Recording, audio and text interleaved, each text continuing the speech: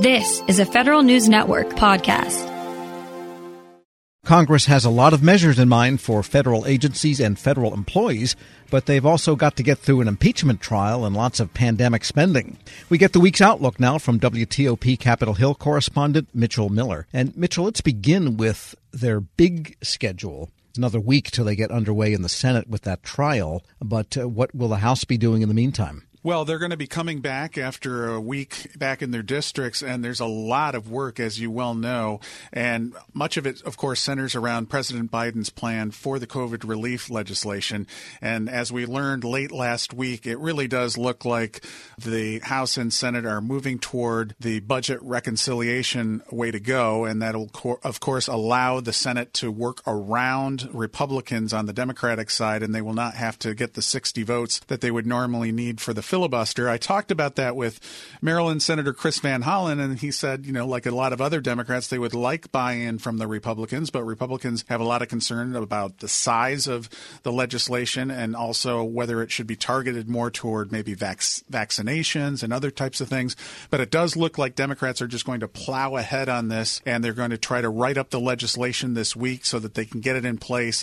And then they really want to try to get it passed in the coming weeks before. They're not going to be able to get it passed before the impeachment starts, but they want to get it right on track so that they can do that so it doesn't get derailed during impeachment. And as you know, there's a lot of talk about trying to keep the impeachment trial relatively confined in terms of how long it may be. It's really unclear. Everybody seems to agree it's going to be less than the 21 days than the first impeachment trial was, but we'll have to see what happens. And that's why there is such a push, obviously, to get so much done in this coming week. And with respect to that pandemic bill, when Van Hollen says we'd like to get Republican buy-in, that doesn't mean we're going to negotiate with them. Either buy it in or we'll go around you with reconciliation. Exactly. And, House Speaker Nancy Pelosi was actually fairly blunt about that in her news conference last week when she was repeatedly asked about it. She said, well, let's face it gives us leverage so that if they don't get the buy-in that they claim to want, then they can go this other route. Now, of course, we know that Republicans used reconciliation under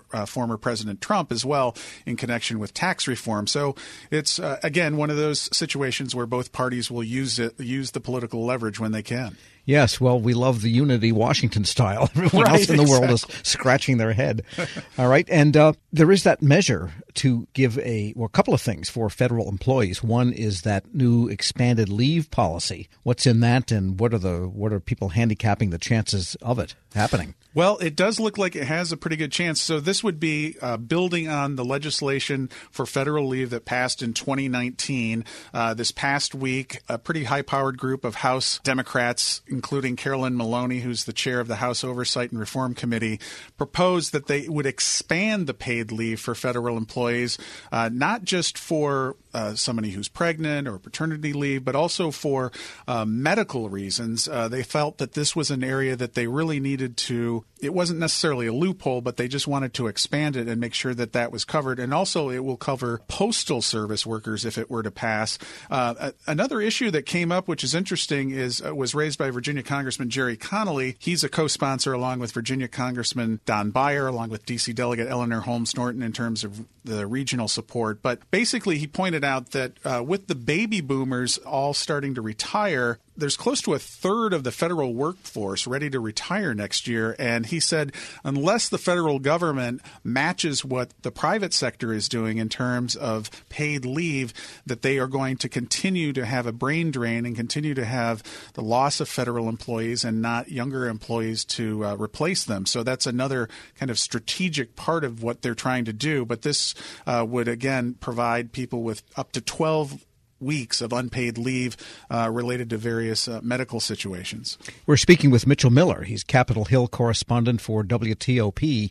And a couple of weeks ago, Jerry Connolly from Virginia had a gambit to give federal employees next year, that is, for 2022, I believe, a 3% raise once we knew that the Biden administration would be coming in. Any movement on that you've seen? Well, we haven't seen a lot of specific movement since the House has been out, but I think it is going to move forward. You have really widespread support for this, obviously, among Democrats, and there's been a lot of talk about getting this pay raise through. So, and Jerry Connolly, obviously, an influential member in connection with the House Democrats there. So I think we're going to see more progress on that in the coming weeks. And so federal employees looking for a little bump in pay may be expected to get that at some point.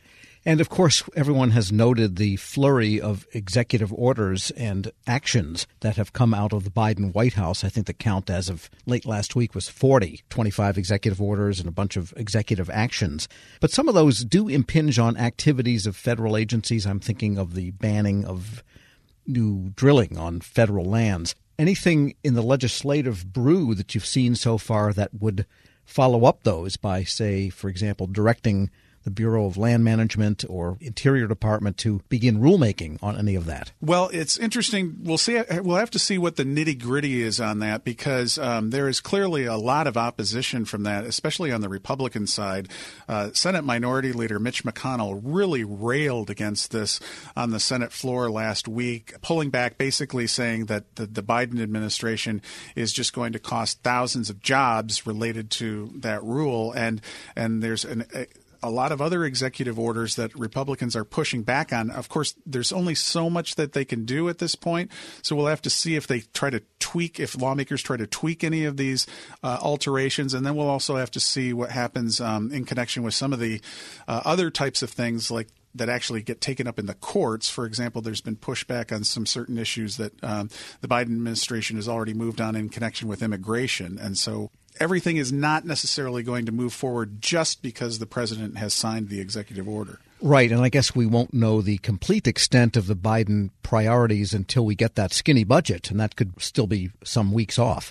Right, they still have a lot of work to do on that. There's been so many things going on as they try to reassert themselves on, as we've seen, kind of a daily basis, where it's a much more traditional White House than obviously during the former President Trump's tenure, where they try to bring out something every day and have a particular issue to stress.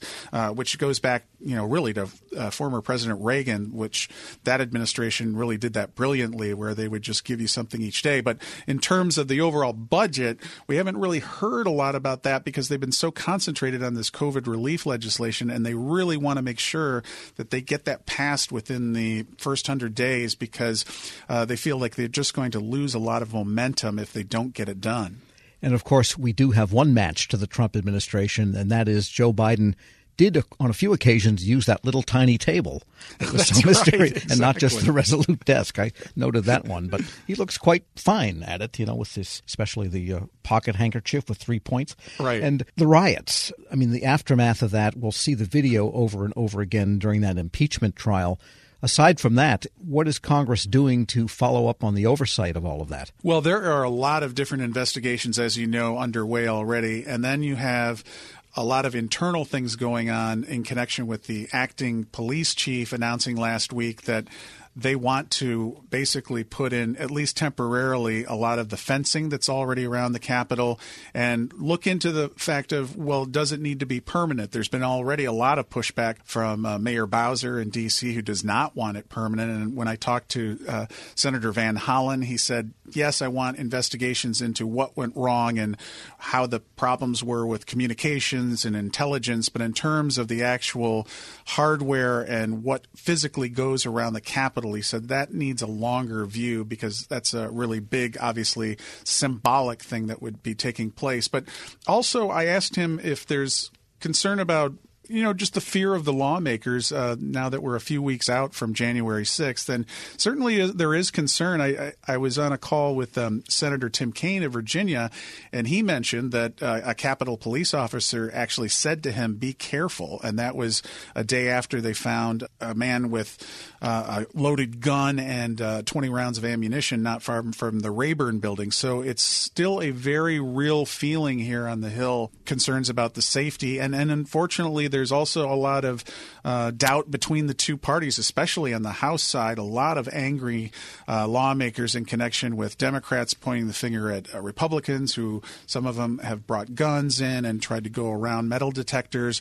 Republicans on the other side saying the Democrats are making too much of this. So a lot of distrust really sown just by what happened on January 6th. So if you see a lawmaker carrying a cane, watch out. That's right. We'll have to go back to those wild debates from the 1800s, right? All right. Mitchell Miller is Capitol Hill correspondent for WTOP. Thanks so much. You bet. We'll post this interview at federalnewsnetwork.com/Federal Drive. Hear the Federal Drive on your schedule. Subscribe at Podcast One or wherever you get your shows. Grab a 30-day free trial of Live by Live Plus, and you'll get unlimited skips, commercial-free music, and all of the podcasts and live streaming events you can handle. Visit livexlive.com/podcast1 to learn more and start your free trial.